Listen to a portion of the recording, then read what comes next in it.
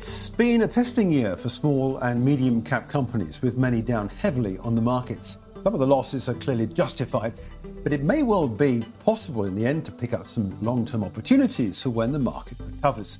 But why have small and mid-sized companies found the going particularly tough over their blue chip counterparts? Well, joining us now is Andrew Pepper. He's head of restructuring at Resolve, specialising in restructuring and turnaround for distressed businesses. Andrew, welcome. Thank you very much. This is a fascinating are, and we don't get to discuss it very much. We talk a lot about listed companies, but your relationship seems to be a sort of a pre-bankruptcy situation. Explain more about what you do.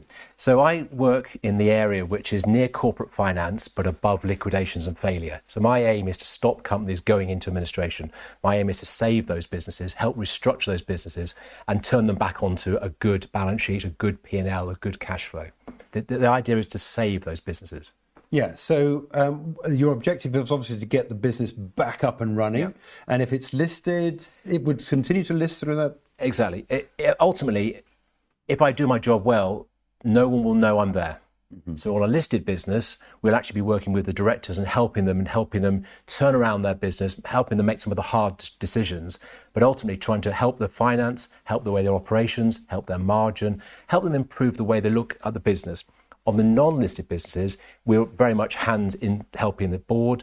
We're turning around the business. We're probably more visual, because sometimes if we get it announced, that would be difficult for the share price. So ultimately, sometimes we're working behind the scenes insofar as we're able, just to help the board understand and improve.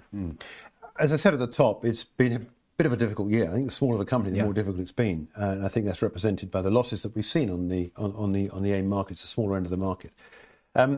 What's happened? Why has this come about? I think it's two things. The smaller market has less access to money. So if you're a very large PLC, you've got access to billions of pounds worth of money sloshing around the world, and you can go and find that, as long as you have a good sell, a good story. If you're a small AIM-listed business, I think you've got a weaker ability to raise money. You've got to have something sexy about you. You've got to have something that works that moment. Why would someone put in X million pounds into a small business that has real problems? It's not a big enough bet. So the volume of potential investors is less. If there's less investors, there's less chance of getting that money. And then looking at non-listed businesses, you're looking at private cap businesses. These are family funds who have to invest. Are those family funds there and willing and able to give you that money? It's less so than, say, 3 or 4 years ago.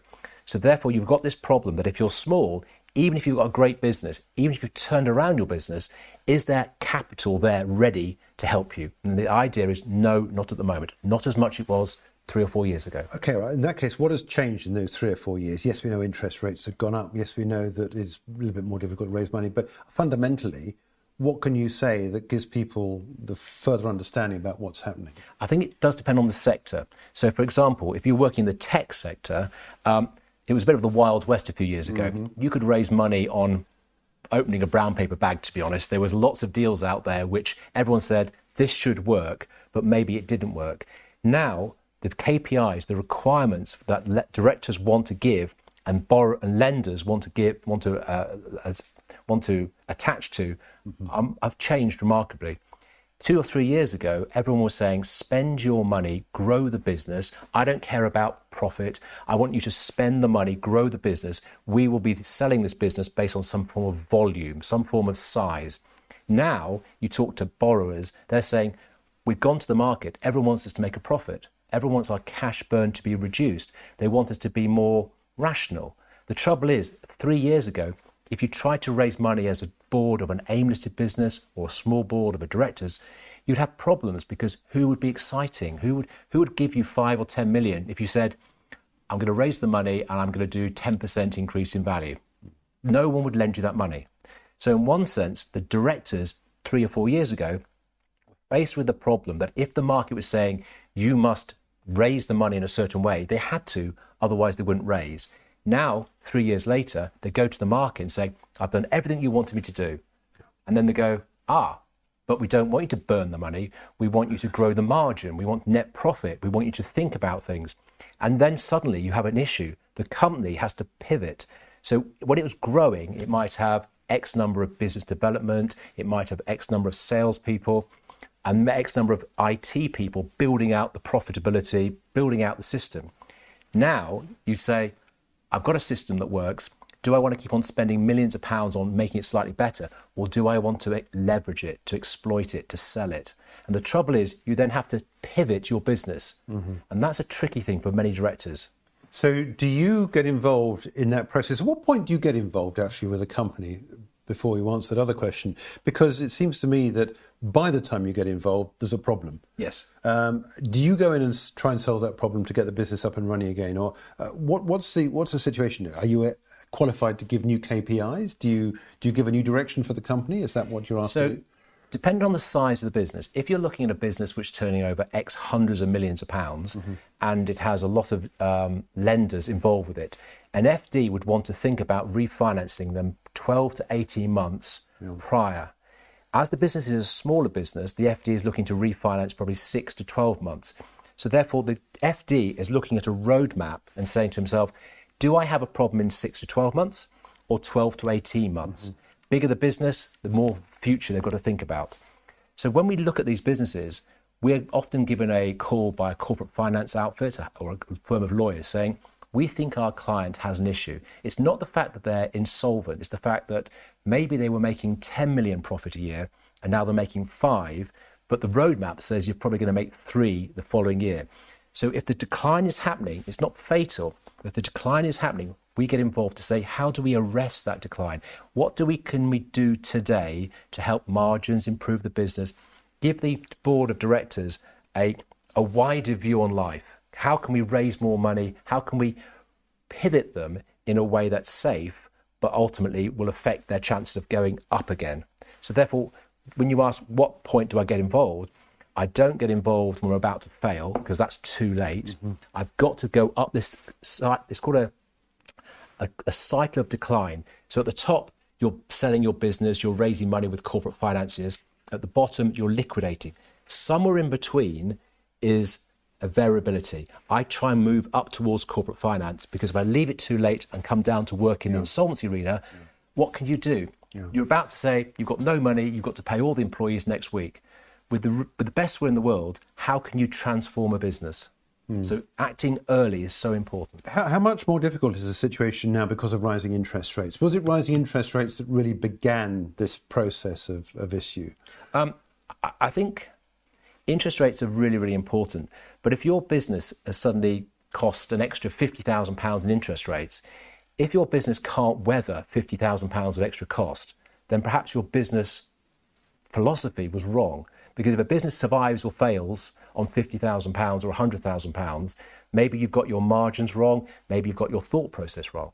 So I think interest shouldn't kill a business, but it's another stage of its problem. So it's rarely interest rates that kill a business. It's interest plus the market's disappeared, the sales have dropped, the cost of wages have gone up by X, the cost of energy have gone up.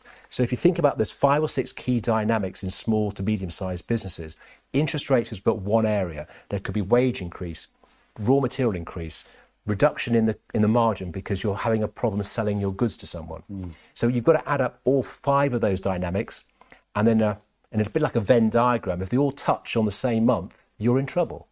The trick is, can you keep those 5 silos independent and under control? And that's where I come in as well, trying to work out how can we re-establish interest rates. Sometimes a business might have a holiday, an interest rate holiday, because we go to the lender and say, if you carry on doing this, the business will fail. If you allow the company a holiday on its interest, we think we can get a roadmap, a cash runway, which says we've got an extra 3 months to sort out the problem.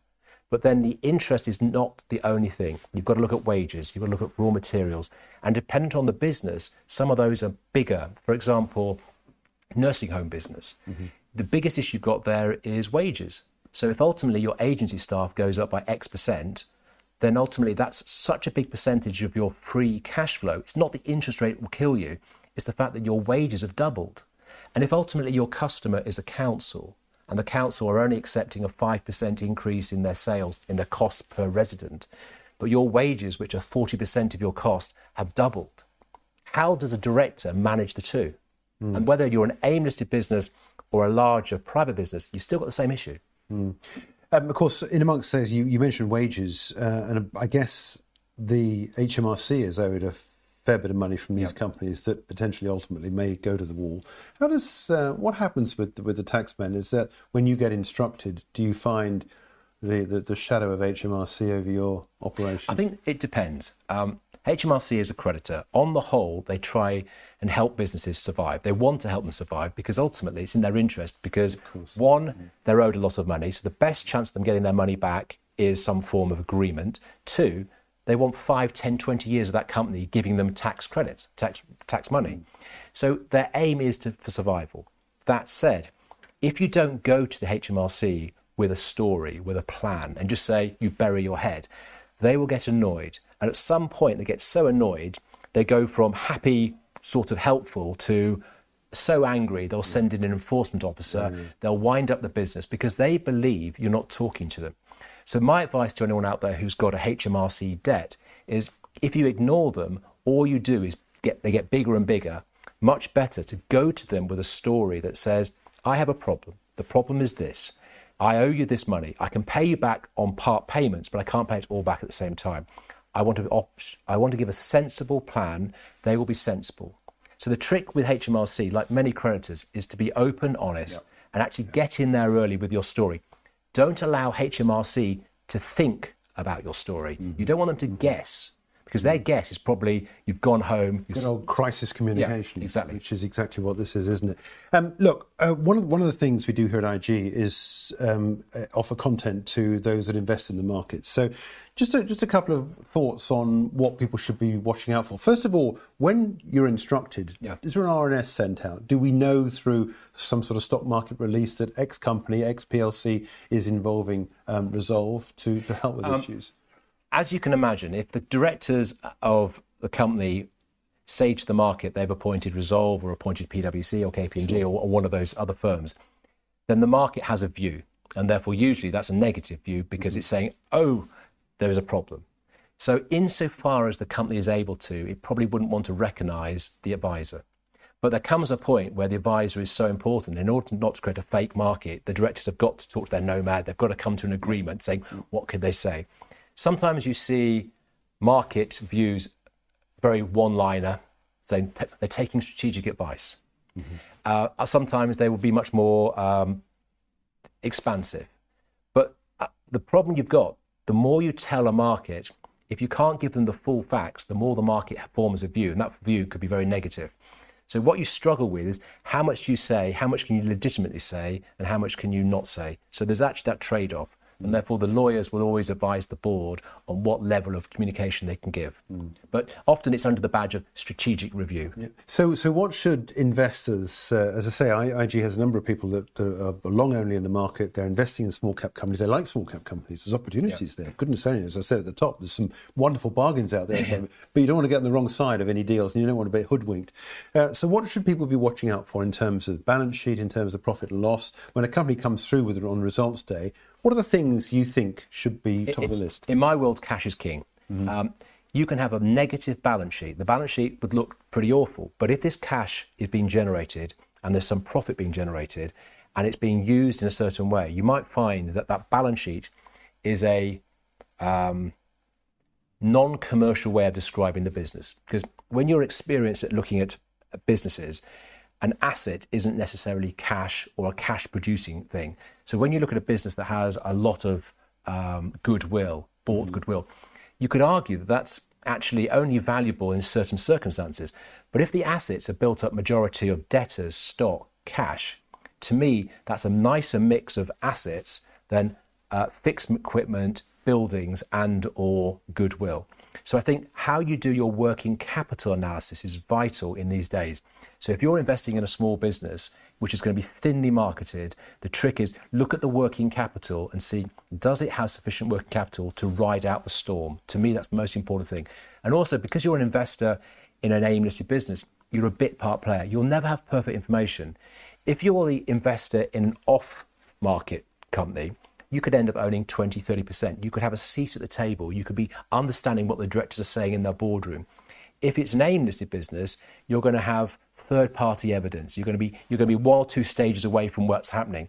So therefore, it's a very difficult thing to stock pick a restructuring. But the best way to look at it is cash. If you can see a business is very liquid, they've got the best chance of riding the storm. What needs to change in terms of the macroeconomics to start to improve the picture for corporates generally, small caps particularly, and the market in which you're involved? What do you think is the...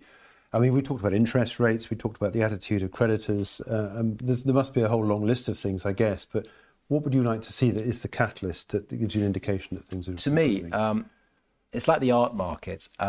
If you believe you're buying a painting today for $500,000 and it's going to be worth £1 million in the future, you'll buy it. So it's confidence. If the market believes there is a better market next year, next 6 months, then they'll invest. If they believe that their market's been turned down, talked down, and there's a negative market, then it's very difficult to get investment. So it's the sensitivity around the goodwill and confidence. I look at a number of businesses that I personally invested in, and it's all about, do I believe that the market they're in, not the whole market, their narrow market, is going to improve? And that, to me, is the most important thing. Are you allowed to invest in companies you advise? I guess no, not advise. But there's a conflict of interest. Look, it's a fascinating subject. Thank you so much indeed for coming and explaining a bit more about it, because it's really interesting. Pleasure. That's Andrew Pepper. He's head of restructuring at Resolve, specialising in restructuring and turnaround for distressed businesses.